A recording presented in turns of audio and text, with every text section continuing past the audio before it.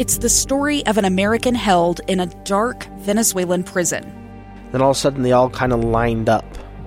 They pointed their guns at me. And this is the point where I thought, I'm going to die today. I'm Becky Bruce. I spent a year working on Hope in Darkness, which now has more than 2 million downloads.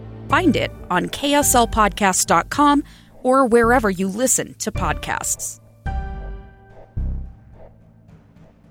Hey, welcome to this Tuesday episode of Live Mike. I am Lee Lonsberry, episode number 210. We're cruising right through them. Thank you so much for being a part of today's episode. On the program today, we're going to talk about some Hunter Biden emails. We're going to talk about a delay in a subpoena to be voted upon by a congressional committee, possibly delivered to the head of Twitter. We'll see how that shapes up. There was going to be a vote today on that subpoena, but it seems to have been pushed back a little bit. Maybe some of the Republicans dragging their feet. That's the claim from Missouri Senator Josh Hawley. We'll get to the bottom of that later on. Also, you heard me discussing this with Maria Chaleos just before the bottom of the hour there, that the White House has sent a representative to Brigham City, Utah. Yeah, that's right.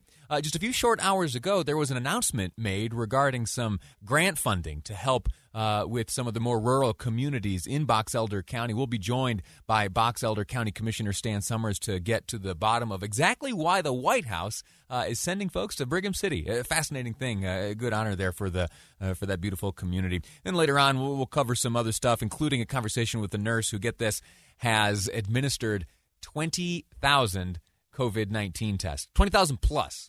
A couple days ago, I got the 20,000 number. She's likely administered dozens, maybe hundreds more since then. 20,000 plus. You imagine that many nose swabs going up in there? Well, she's done it. Nurse Stockwell will be my guest later on in the program. But first, I want to start with talking about these Hunter Biden emails and some of the back and forth taking place between the intelligence community and Intelligence Committee Chairman Adam Schiff. In fact, Adam Schiff has never been a fan of the Trump administration or Trump's efforts to get reelected. He recently called to order a virtual unclassified hearing on what he described as, quote, misinformation and conspiracy theories online. The online ecosystem and unwitting audiences that the Kremlin so ably exploited remain vulnerable to unscrupulous homegrown actors who seed and spread falsehoods of their own. If left unchecked, there could be irreversible damage, not only to our nation's discourse, but to how we as a society discern fact from fiction. He then appeared on CNN where he spoke with Wolf Blitzer's Situation Room about the FBI's investigation into emails, which appear to show Joe Biden's son Hunter arranging meetings which may have resulted in millions of dollars in payments to Hunter. Now, we've talked about this cache of emails, which has come to public light in the wildest of ways. You've certainly heard the convoluted tale of a computer repair shop and an abandoned laptop on which it's alleged there were some damning emails. Well, the FBI got its hands on those laptops last December via a subpoena, and somehow Rudy Giuliani is involved. Honestly, I have a hard time following the chain of custody of this stuff, and the story seems to be changing now and then, but I am looking forward to whatever the FBI reveals to be its findings. Well, with all that said, Adam Schiff, chairman, again, of the House Intelligence Committee, claims to know who was behind the emails. This particular smear, though, has also been acknowledged to come from the Kremlin. And there it is in the Oval Office, another wonderful propaganda coup for Vladimir Putin, seeing the President of the United States holding up a newspaper promoting Kremlin propaganda. It's really incredible. The photo that Schiff refers to there is President Trump. He's sitting at the Resolute desk in the Oval Office holding up a copy of the New York Post and the story which first broke the details of the Hunter Biden emails. In response to the Russian connection claims to this story, Utah Congressman Chris Stewart had something to say. And it's worth noting, Congressman Stewart is also a member of the Permanent Select Committee on Intelligence. Here's what he said via Twitter, quote, once again, Adam Schiff is using the Easter Bunny as a private intelligence source. There is zero intelligence to suggest that Hunter Biden's laptop is Russian propaganda. Nothing but the absurd imaginations of Mr. Schiff's mind. Congressman Stewart continues, quote, after 4 years of lying to the American people and using fabricated intel to support his political party, Mr. Schiff is at it again. Now, Congressman Stewart, he isn't the only one pushing back on Schiff's claims. Do you remember the name John Ratcliffe?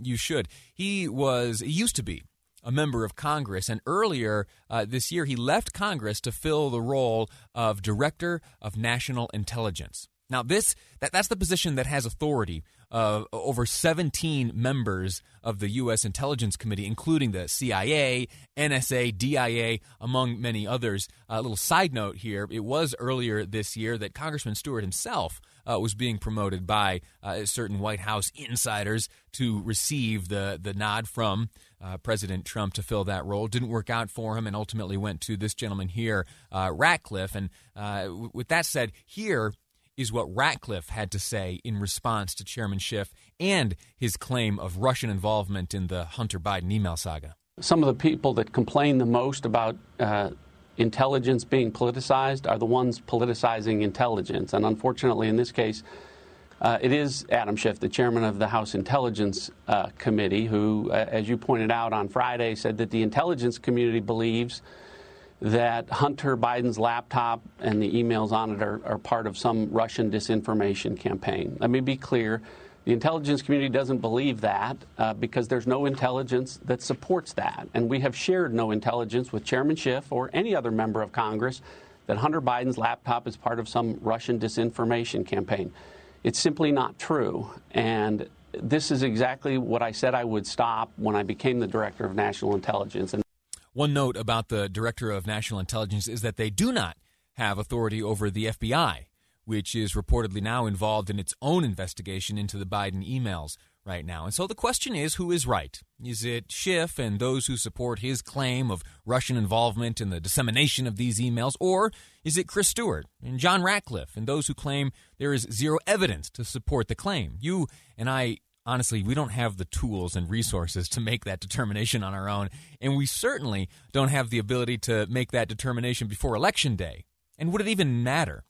You and I are going to have to decide for ourselves as we fill in the empty bubbles on our ballot, and we can bet that this will come up tomorrow in Nashville as President Trump and Joe Biden face off again in the final presidential debate before Election Day. My ears will be perked up listening to see if this topic here comes up tomorrow as the two candidates for president go toe-to-toe, face-to-face, shoulder-to-shoulder, eye-to-eye, whatever it is, however you want to describe it. There's a big day tomorrow, and this will certainly be a topic of conversation. We're going to take a break now. When we return, we're going to stick on this topic, but there is an interesting tangent that has spilled. If you remember, when this story first broke on the New York Post, there was all this clatter about what Twitter had done and Facebook. Yeah, Twitter had suppressed the ability to share a link to this story. Many claim that that was a form of censorship. And then there were talks of issuing subpoenas to the heads of Twitter, Facebook, and others to talk about exactly what happened. We'll get into those details next on Live Mike. Welcome back to Live Mike. I'm Lee Lonsberry. You heard Maria Chaleos right there make mention of the uncovered text messages and emails which have been passed between members of Salt Lake City School Board. Well, if you were listening earlier this morning to Dave and Dejanovic, they spoke at length about what they have uncovered in those documents, and it was a fascinating conversation. And the interesting detail there is that it wasn't one of us. It wasn't a member of the media that filed the records request according to state law and passed that on to the school board and ultimately secured those documents. It wasn't a reporter, it wasn't a producer, it wasn't someone like me who sits behind the microphone for a few hours a day sharing my thoughts. It was a mother of five, a mother who has had 5 children in the Salt Lake City School District. She was concerned. She understood the process that was in front of her, and she understood how to navigate it so as to get her hands on the information she required. She did exactly that. She received the information and is following a path right now as far as it'll go to bring to some sort of resolution the many questions that arise after the findings in these documents. Now, the reason I bring that up now, we're going to talk about in a moment Twitter, and we're going to talk about Senate Judiciary Committee and will they or won't they issue subpoenas to Twitter and Facebook heads. But the reason I bring up that school board story is the conversation between Dave and Debbie this morning and that mother was riveting. And I invite you to go back and listen to the podcasted version of that. You can do so on the KSL News Radio app. It's available wherever you download your apps on the iPhone or the Android or whatever phone you have, powered by any hour service. You go on there. You can listen to the programs, both the ones on the air right now. There's also a video link on there. You can see. I'm waving right now. I'm waving at the which one? Camera 1, 2. Okay, there it is. There it is. I'm waving at the camera. There I am. And you can listen to live programming. You can also go back and listen to the podcasted episodes. And thirdly, a wonderful resource there is you can read the writings of the powerful reporters we have at KSL News Radio, and we are covering that story of the uncovered text messages and emails, plus a whole slew of other stories important for you to know. So KSL News Radio app, give that a download. Enjoy it. Again, powered by Any Hour Services. Okay, we spent the last segment talking about the Hunter Biden email saga, and specifically the back and forth between Adam Schiff, the chair of the House Intelligence Committee, and the Director of National Intelligence. Adam Schiff claims that it's, of course, the Russians who are behind this. Somehow they're involved. That's his claim. They're involved in this smear, as he called it. Well, the Director of National Intelligence, who, as you remember, is in charge of some 17 intelligence organizations here in the United States, including the CIA, the DIA, the NSA, plus 14 more. So if anyone understands U.S. intelligence and U.S. intelligence findings, I'm going to put my money on the Director of National Intelligence. I don't know. That's just me. It's just me. I may be wrong. Who knows? And you and I, we really aren't in positions to get to the bottom of this right now, and certainly not able to get to the bottom of this before Election Day. So it's going to have to come down to our guts and what matters to us and what will ultimately inform our decisions, either with the ballots that we have, mail-in ballot style, or going to the booth, however it is you cast your vote. This will be a factor you have to consider. And last word I'll say on this, it is sure to come up in tomorrow's debate. We're going to talk about the debate at greater length later on. I want to hear from you, some of your thoughts. There was some upset from the Trump campaign regarding the exclusion of like foreign policy as one of the 6 predetermined topics to be covered on the debate. We'll get into that later on. I'm sorry, I'm distracted here. What I want to talk to you now about is something that arose a few days ago. And I first heard about this after hearing a comment from Senator Ted Cruz. When this Biden email story first broke in the New York Post, it was immediately shared on social media far and wide, Twitter and Facebook. You could find it there in the very first moments after it was posted by the Post. And then something that people started to notice was that it became impossible to share that link. That Twitter had, through its smart person algorithms, whatever, had made it such that, or made the situation such that you couldn't share or retweet or post or whatever verb you do with Twitter, you couldn't share that article. You couldn't share that article. Now, what does that mean? Are there consequences for that? Were any laws broken? Was it merely an effort to suppress or censor? Who knows? But to get to the bottom of it, there were a number of senators, in particular those members of the Senate Judiciary Committee, who thought it would be important to issue forth subpoenas. Subpoenas. That's a congressional mandate to get yourself to Washington, D.C. or onto a Zoom call and you chat with us, because us senators, we have some questions for you. Here's what Senator Ted Cruz had to say about that. Chairman Lindsey Graham and I have discussed this at length, and the committee today will be noticing a markup on Tuesday to issue a subpoena to Jack Dorsey, the CEO of Twitter, to testify before the Senate Judiciary Committee. Okay, so what does that mean? That was said a few days ago, and when he says noticing a hearing, it means that's just like a formal thing that Congress has to do before it calls a hearing to order. You have to make known publicly that you intend to call a hearing, and so you have to put out a notice, and there's a certain way of doing it. It's just a box that needs checking. But then you hear he said that today, Tuesday, the committee would be voting on whether or not to issue a subpoena to specifically Dorsey of Twitter. Well, things have changed a little bit. And it looks like today's hearing will not include a vote on whether or not to issue a subpoena. Here, though, again, is Senator Cruz on why he felt it was important. Never before have we seen active censorship of a major press publication with serious allegations of corruption of one of the two candidates for president. Senator Josh Hawley from Missouri. Someone you hear from more and more these days. He's a member himself of the Senate Judiciary Committee, and he himself reiterates why he feels a subpoena is needed. The attempt to rig an election, which is what we are seeing here by monopolies, is unprecedented in American history.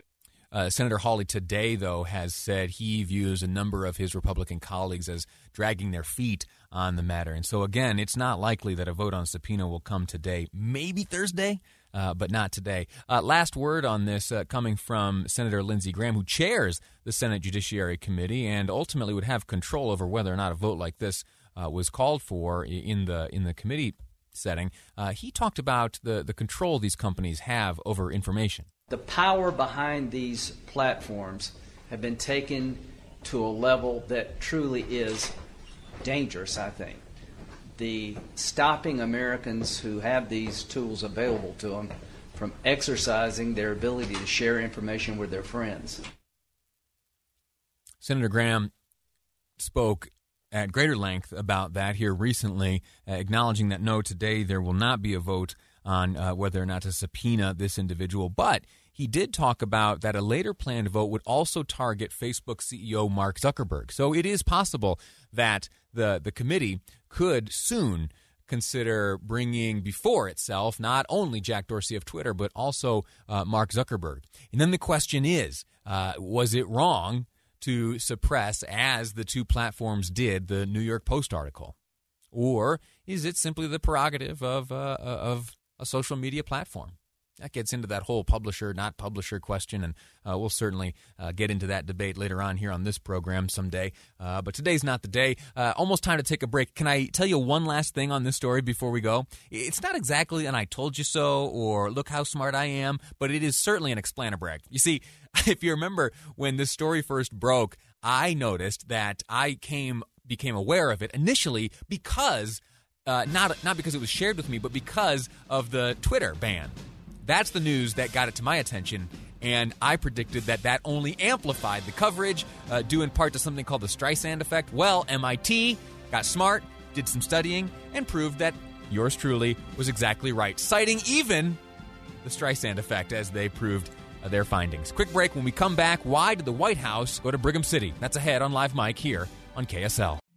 2 years ago, Americans watched in horror as a crisis unfolded at the Kabul airport. There's desperation and anguish. More than 80,000 Afghans have since arrived in America, but this story is still unfolding. I'm Andrea Smartin. In my new podcast, Stranger Becomes Neighbor, we'll find out what happens to these new arrivals in our communities. Who would help our newest neighbors? Follow us at kslpodcast.com, Apple Podcasts, or anywhere else you listen.